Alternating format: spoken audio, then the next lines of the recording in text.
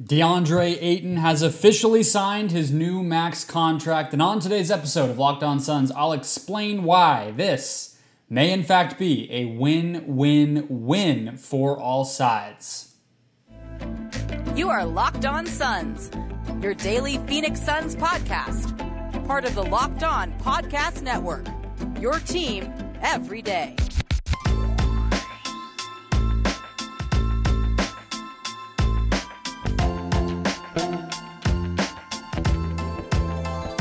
We are back. This is Locked On Phoenix Suns. We are part of the Locked On Podcast Network, and I'm your host, Brendan Clean, a credentialed media member covering the Suns for the past 5 seasons and a writer at Suns.com and Dime Magazine. A big thank you for making Locked On Suns your first listen today and every day.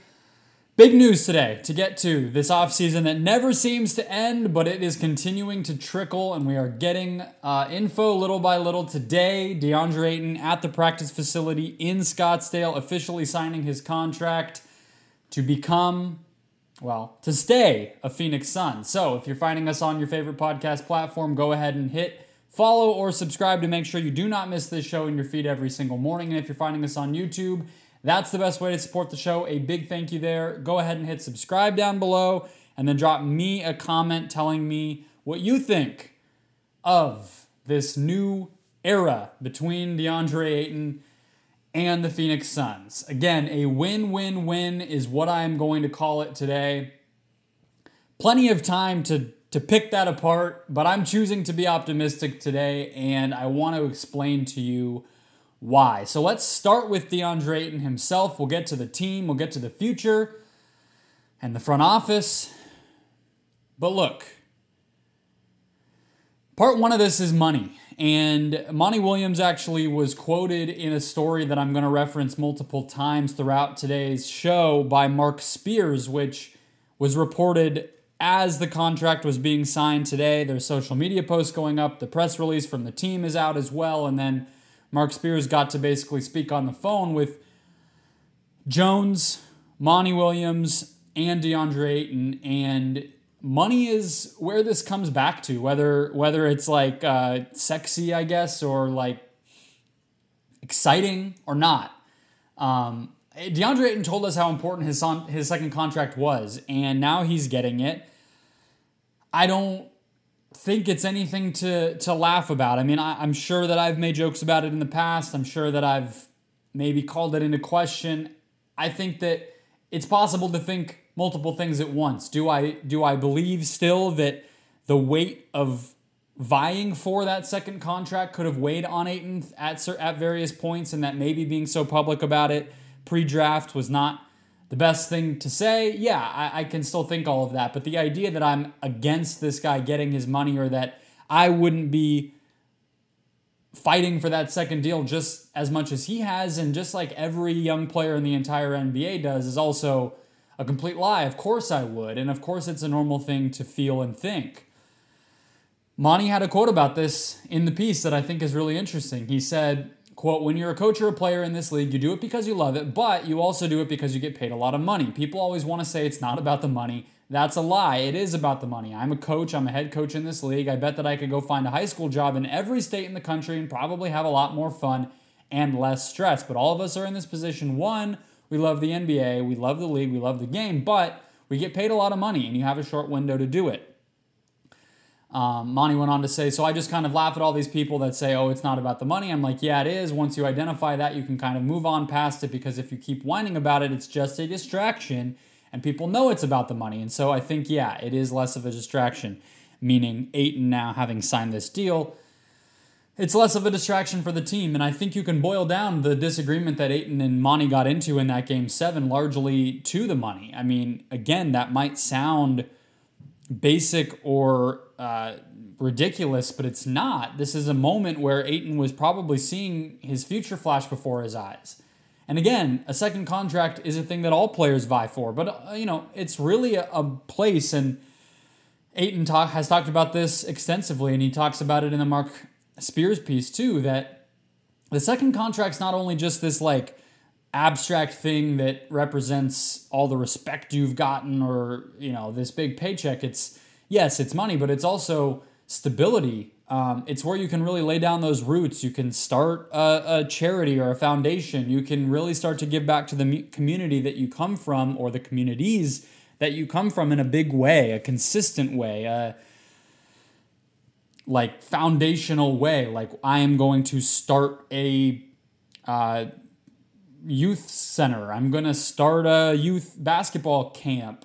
These things that you can know the money will be there for in a way you couldn't before. And of course, support your family with real security. So on that note of stability, I wanted to go through this as well. Here's what the last 8 years of DeAndre Ayton's life have looked like. I don't think this part gets talked about with a lot of these young players who are one and done in college and maybe go from a public to a private school during high school, and then a lot of the time they come into a bad team situation in the NBA. And when you add in for Ayton the move from the Bahamas and everything else the past couple of years, it really starts to put into perspective just how important this was. So let me go through it. In 2014, he moves from the Bahamas to San Diego to start high school in the US. Moves to Phoenix in 2016 for the final 2 years of high school at Hillcrest. 2017, he enrolls at the University of Arizona down in Tucson. Freshman year, his season is derailed by the Adidas and Christian Dawkins scandal and an NCAA investigation, the press conference where he is being grilled by reporters who are putting the blame on him for something that was obviously an entire business within college sports that Ayton became the center of. They lose to Buffalo in that year's NCAA tournament. He's heavily criticized there. He becomes the first overall pick, and yet somehow that becomes a negative, thanks to people like yours truly. I will take all the credit for that, ownership of that that you need me to, but he was obviously a much maligned top overall pick. His rookie season, 2018-19, the Suns go 19-63. His second season, right at the beginning of it, basically, he gets suspended for 25 games. By the end of that season, there is COVID and the bubble. Big pause in the middle of it. By the next year, he has to start sacrificing because Chris Paul comes into town and his role gets rocked. Then, after that year, they lose the finals and it goes straight into extension negotiations. Nothing happens there. And he eventually ends up having to play out the next season, this most recent one that just ended, as basically a lame duck. After all of that, this contract represents stability for him that he's earned. He has vitally, very much earned the stability that he now gets with this 4-year, $133 million contract, the second max deal that he so clearly wanted, that matters a lot to these players and that he will benefit from immensely. This is also a win for Ayton on one of his, I guess, triangle points of this win-win-win. We talked about money, we talked about stability. It's also a win for him because of the aspect of winning. Obviously, we'll have plenty of time to talk about how his role and his ceiling will play out over time. I do think he needs to continue to get better. I think that it's a question how much better he can get, but the bottom line is this was his best chance to continue to win at a high level. Whether they get Kevin Durant or not. Of all the teams discussed, from the Pistons to the Pacers to the Spurs, even the Nets with Ben Simmons and maybe Kyrie Irving, or the Jazz with Donovan Mitchell, if that had played out, this Suns team gives Ayton the best chance to compete for a title of any of those. And that matters. I understand he seemed to prioritize money this time around, and I think he was fully ready to leave the Suns. But nevertheless, he now gets that payday and he gets to win. That's really the best of both worlds. Now, obviously, that role and ceiling stuff, especially on his end, the role is going to be important. I'm not saying that this is everything's good and gravy and we're all back to normal. There's going to have to be some give and take here, and I think a lot of that is going to be the Suns giving him more rope in order to fill out his game. But he now gets paid, he gets that stability, and he gets to win. I'll explain why this deal was a win for the Suns as a team as well. But first, today's show, guys, brought to you by Built Bar. From the people who invented healthy and tasty comes the latest gift to your taste buds. If you've ever tried the amazing coconut brownie chunk Built Bar, guess what? Our friends at Built have given the coconut brownie chunk the Puffs treatment. That's right. If you've ever had a Built Puff, you know that it's the first ever protein-infused marshmallow. You know that it is soft, delicious, and packed with protein. Low sugar as well. Coconut brownie chunk puffs are only here for a limited time, so go to Built.com now to make sure you don't miss out. They're going fast. I believe they've already... Look, they will go at some point, but I can tell... And I'm looking at a countdown right now that's showing me s'mores by midnight Arizona time. Actually, midnight Utah time today as I'm recording this. That indicates to me there's another release coming, and Built does cycle these things out. So if you don't get that coconut brownie chunk puff, it may seriously be gone. And I promise you, it is one of their best flavors ever. The bar is delicious. They sent the puffs as well. Those are even better. They're the perfect treat. Perfect when you've got a craving, when you need to satisfy your sweet tooth, or if you need a quick, healthy snack full of protein. Delicious coconut, rich sweet brownie, and creamy marshmallow. So stop fantasizing. Get to Built.com to order your box of coconut brownie chunk puffs right now. Again, that's Built.com, promo code LOCK15 to get 15% off your order. That's promo code LOCK15 for 15% off at Built.com. Okay, I talked about why it's a win for DeAndre Ayton to get this max contract. Now let's talk about why it's a win for the Phoenix Suns. First and foremost, the line you've heard from everybody, including me, they could not let DeAndre Ayton walk for nothing. Also, none of the other centers available, like as much as I was trying to find the best opportunity in a sign and trade that I could with Atlanta and other teams, I think it's pretty obvious to say none of the other centers who would have been available in those deals, whether it was Miles Turner, Jakob Poeltl, even John Collins or Clint Capella with the Hawks, or anyone else, are as good as, or as young with an upside to continue to get better as DeAndre Ayton, right? So it's obviously wasn't going to be an option for them to let him walk, but there also weren't really trades out there, and even more so, by the time he got this offer sheet, there really were not a lot of other centers available in free agency. You were looking at Hassan Whiteside or DeMarcus Cousins, guys who may not even get guaranteed contracts this year, and we're talking about players who might have needed to start for the Suns, right? So those are kind of like the logistical reasons. I also think it's important to just remind everybody of his impact on this team. Played 30 plus minutes per game over the past 3 seasons, although his minutes per game have gone down, which is a little bit bizarre. He's a walking double-double. He is an efficient player. He's one of the best pick-and-roll finishers in the NBA. He has one of the best inside accuracies in the entire league in terms of when he releases a shot in the paint, it is about as likely to go in as there is a single shot in the entire NBA. And just in terms of like the value that the numbers tell us he has, he was third in net rating in terms of on-off. So when he was playing versus when he was on the bench, how much of an impact did that make on how well the team played? He was third in that in this year's playoffs behind Chris Paul and Mikal Bridges, and he was fifth in 2020-21. And some of those stats are weird because, again, in that first Chris Paul season, the Suns bench just blew people out. So in the playoffs, the Dario Saric and Cameron Payne on-off net ratings are a little bit not believable, let's say. Especially by the end, those guys were not making a big impact, and Ayton still was. So he's been a vital, integral part with many high moments, incredible performances in the playoffs. In his first 2 postseasons, mind you, at basically ages 24 and 25? No, 22 and 23. I'm completely making things up.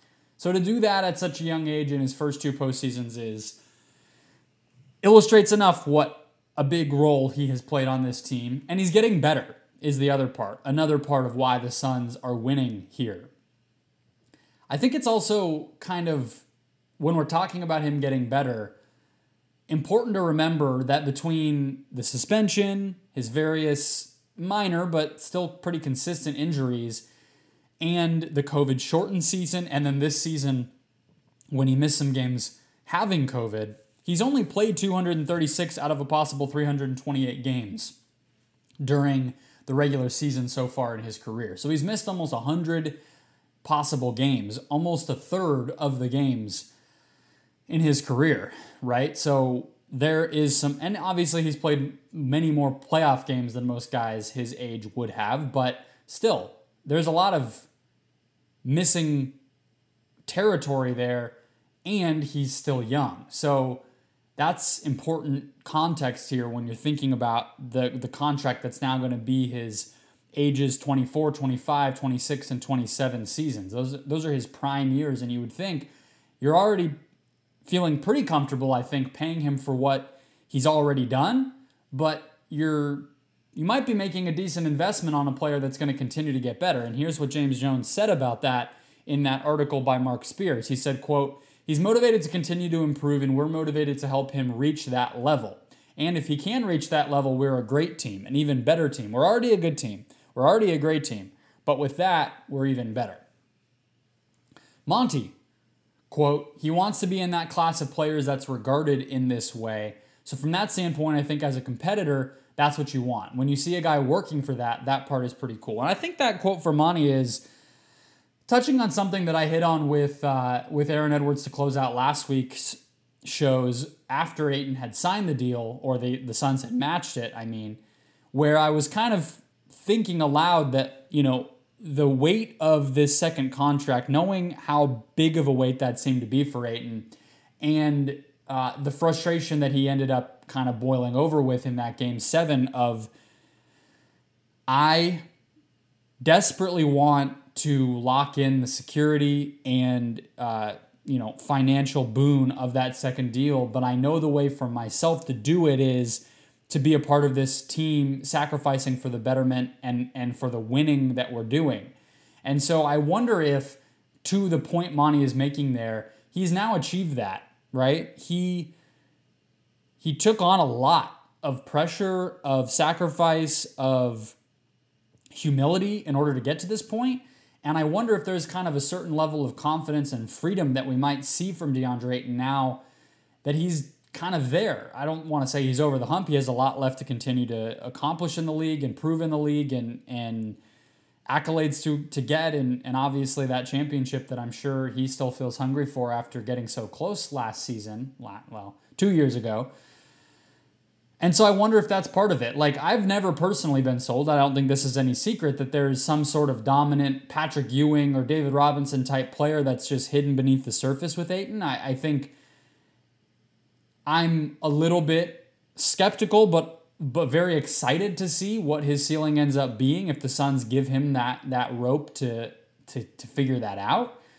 But I also think it's undeniable, and I'll be the first to laud him and praise him for the flashes, especially in the past two postseasons, that definitely left all of us, and I'll say for sure me, feeling like there was another level that Ayton can get to, right? Whether it's the game 4 in Los Angeles in the conference finals, the 2020 game that he had, or it is the first round game that he had where he had a perfect first half from the field against the Pelicans and scored 25, 30 points in that game when the Suns really needed a win. I believe that was a Game 4 as well.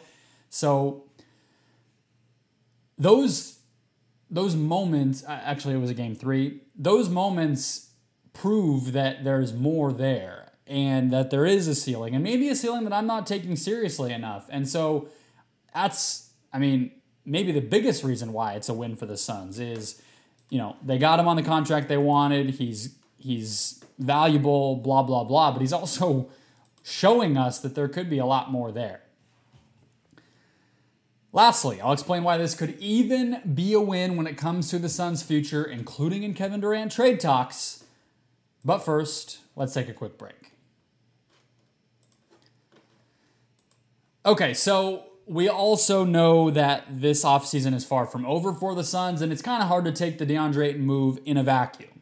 So I've talked about why it's a win from his perspective and from the team's perspective, sort of like the roster, Monty, the winning ability of the team. But how about from the front office and the overall future of the organization? Because I think from either perspective, whether they continue to go, whether they actually get Kevin Durant, we know they're going to continue to go after him, whether they actually get Kevin Durant or not, I think it's pretty clear that Ayton is helping them down the line. But let's start with the KD talks, okay?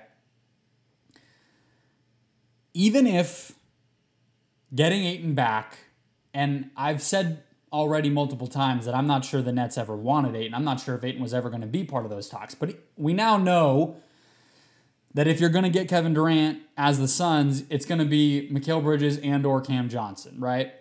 And I kind of think the more that I've digested this, that keeping Ayton and trading one or both of those guys is still probably the smartest bet as in terms of like overall team building, right? Because if you get Kevin Durant and you already have Devin Booker, you're sort of, 2 guard, 3 guard, 2, 3, 4 spots, let's say. Those are kind of filled, right? I mean, maybe not the 4, whatever you want to call Durant. I think that the Suns are at least going to be able to keep one of Crowder, Bridges, and Johnson in the trade. Like, you kind of have those slots filled, right?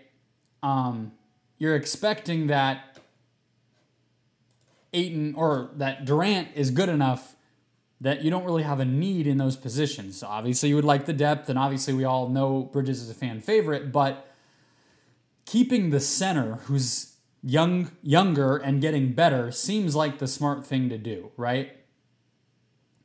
Not to mention the NBA is getting bigger again. We had a really short-lived little time there where the Warriors and the Rockets and the Cavs made small ball en vogue, but this offseason and last offseason and everything else have proven that the NBA is getting big again. And Denver, Minnesota, Memphis, you're not beating those teams without significant size in the West. And on the flip side of that, we know that the size and talent and skill that Ayton does have is going to help you beat the Warriors, the Clippers, the Mavericks, these teams that do try to switch on him. And so from that perspective, he's a matchup beater that you really need in a way that, Mikal Bridges is somebody who can be a matchup beater by taking an opponent's best player out of the game a little bit or weakening them, but he's not somebody who's going to flip the script of a game with the way that he plays, whereas Ayton is. So I think keeping Ayton and getting Durant, that feels like a more whole team to me. Even if I was the guy advocating for do the deal with Ayton and Johnson and whatever, I think Bridges might be, I don't know, you might look back on the careers and say Bridges is a player who contributed more to winning overall. But I just think the versatility and the way that the defense especially is just built around Ayton, it's hard for me to imagine that they were going to replace him very well, whereas Durant can kind of be the Bridges and the Johnson replacement, right? If he's playing next to Crowder or whoever it ends up being. I think that makes sense. I hope that makes sense. I think we'll look back on it in that way if the Suns do end up still getting KD and they have just that anchor in the middle that might end up proving to be a much more stable way to go forward. Without Kevin Durant or post Chris Paul and Kevin Durant, the overall flexibility that this gives the Suns makes it a win as well, because it's always best to keep the big salaries like this on your books. You cannot lose these things for nothing. The Warriors have kind of become the cliche example of this with Kevin Durant himself. They turned Durant into D'Angelo Russell when Durant went to the Nets, and then they eventually turned D'Angelo Russell into Andrew Wiggins, who was a all-star starter and basically the number 2 in NBA Finals MVP results this year. Teams that around the league, you can just look, the teams that are looking to make trades and be flexible, they keep those middle to high salaries on the books. The Raptors, the Clippers, the Heat, the Knicks, the Sixers, all these teams that are kind of always lurking in those trade talks, they're able to do that because they have the Luke Kennards, the middle salaries, or they have the Kyle Lowrys or the Tobias Harrises that are some of these big salaries that maybe aren't playing up to their level, but you keep them rather than just flipping them because it's so vital to have the matching numbers to make these big trades happen. If the Sixers eventually want to go get, I don't know, Damian Lillard, let's just make something up. Well, now they can use Tobias Harris's contract to go do that. The Heat could use Kyle Lowry's contract. They could use Duncan Robinson's contract, right? So Ayton becomes that for this team. And it's another part of what people are saying when they say you can't lose him for nothing. It's not just that your team gets worse. That's a huge part of it, but it's also a little bit less so, but it's that. It's you can't lose that asset too, right? And it's not something James Jones likes us to say about players, but it's a fact, and the salary cap exists. You can't deny that, and this helps them be more flexible there. And last but not least, I mean, it's a win for the Suns because they kind of won the negotiation. Like, I don't think that can be lost. They keep Ayton, but not at the full $180 million over 5 years that they could have given him if they had just bent over and done the biggest deal that they could have. And instead, they get him on a smaller max. They don't get him for the 5 years. That hurts his, if he's a great player for you, you don't get him for as long. He hits free agency again. He also can be eligible for an extension again and ask for more money. And also, if he ever were to be traded, then he's not going to be quite as valuable to the next team. So all that's true, but still, they pay him $47 million less than they were going to or would have had to. And instead, it's a little bit of a smaller deal and, again, save a bit of tax money. So this is what the Suns reportedly, according to James Jones on the record, but denied by the agents, in October's negotiations. This is reportedly what the Suns wanted all along. They wanted to retain Ayton, potentially on a 3 or 4 year deal that was close to the max. But he didn't want to accept that. He wanted to come into free agency and get the most that he could. And so he did that, and he gets it. And so he is obviously going to be content, as we talked about at the top of the show, but this is just clearly a win for the Suns in the negotiation side of things. So I guess tip of the hat to them as well. I don't necessarily advocate for the rich people who own teams to win the negotiations, but obviously it helps them feel better about how this all played out and feel like, once again, the whole point here, everybody was a winner. That'll close out today's show, guys. Looking forward to Aaron Edwards coming back later in the week. We will also have a crossover show with the hosts of Locked On Nets soon. So keep it right here. Big thanks for making Locked On Suns your first listen today and every day. Now, go make Locked On NBA your second listen to catch up on all things NBA.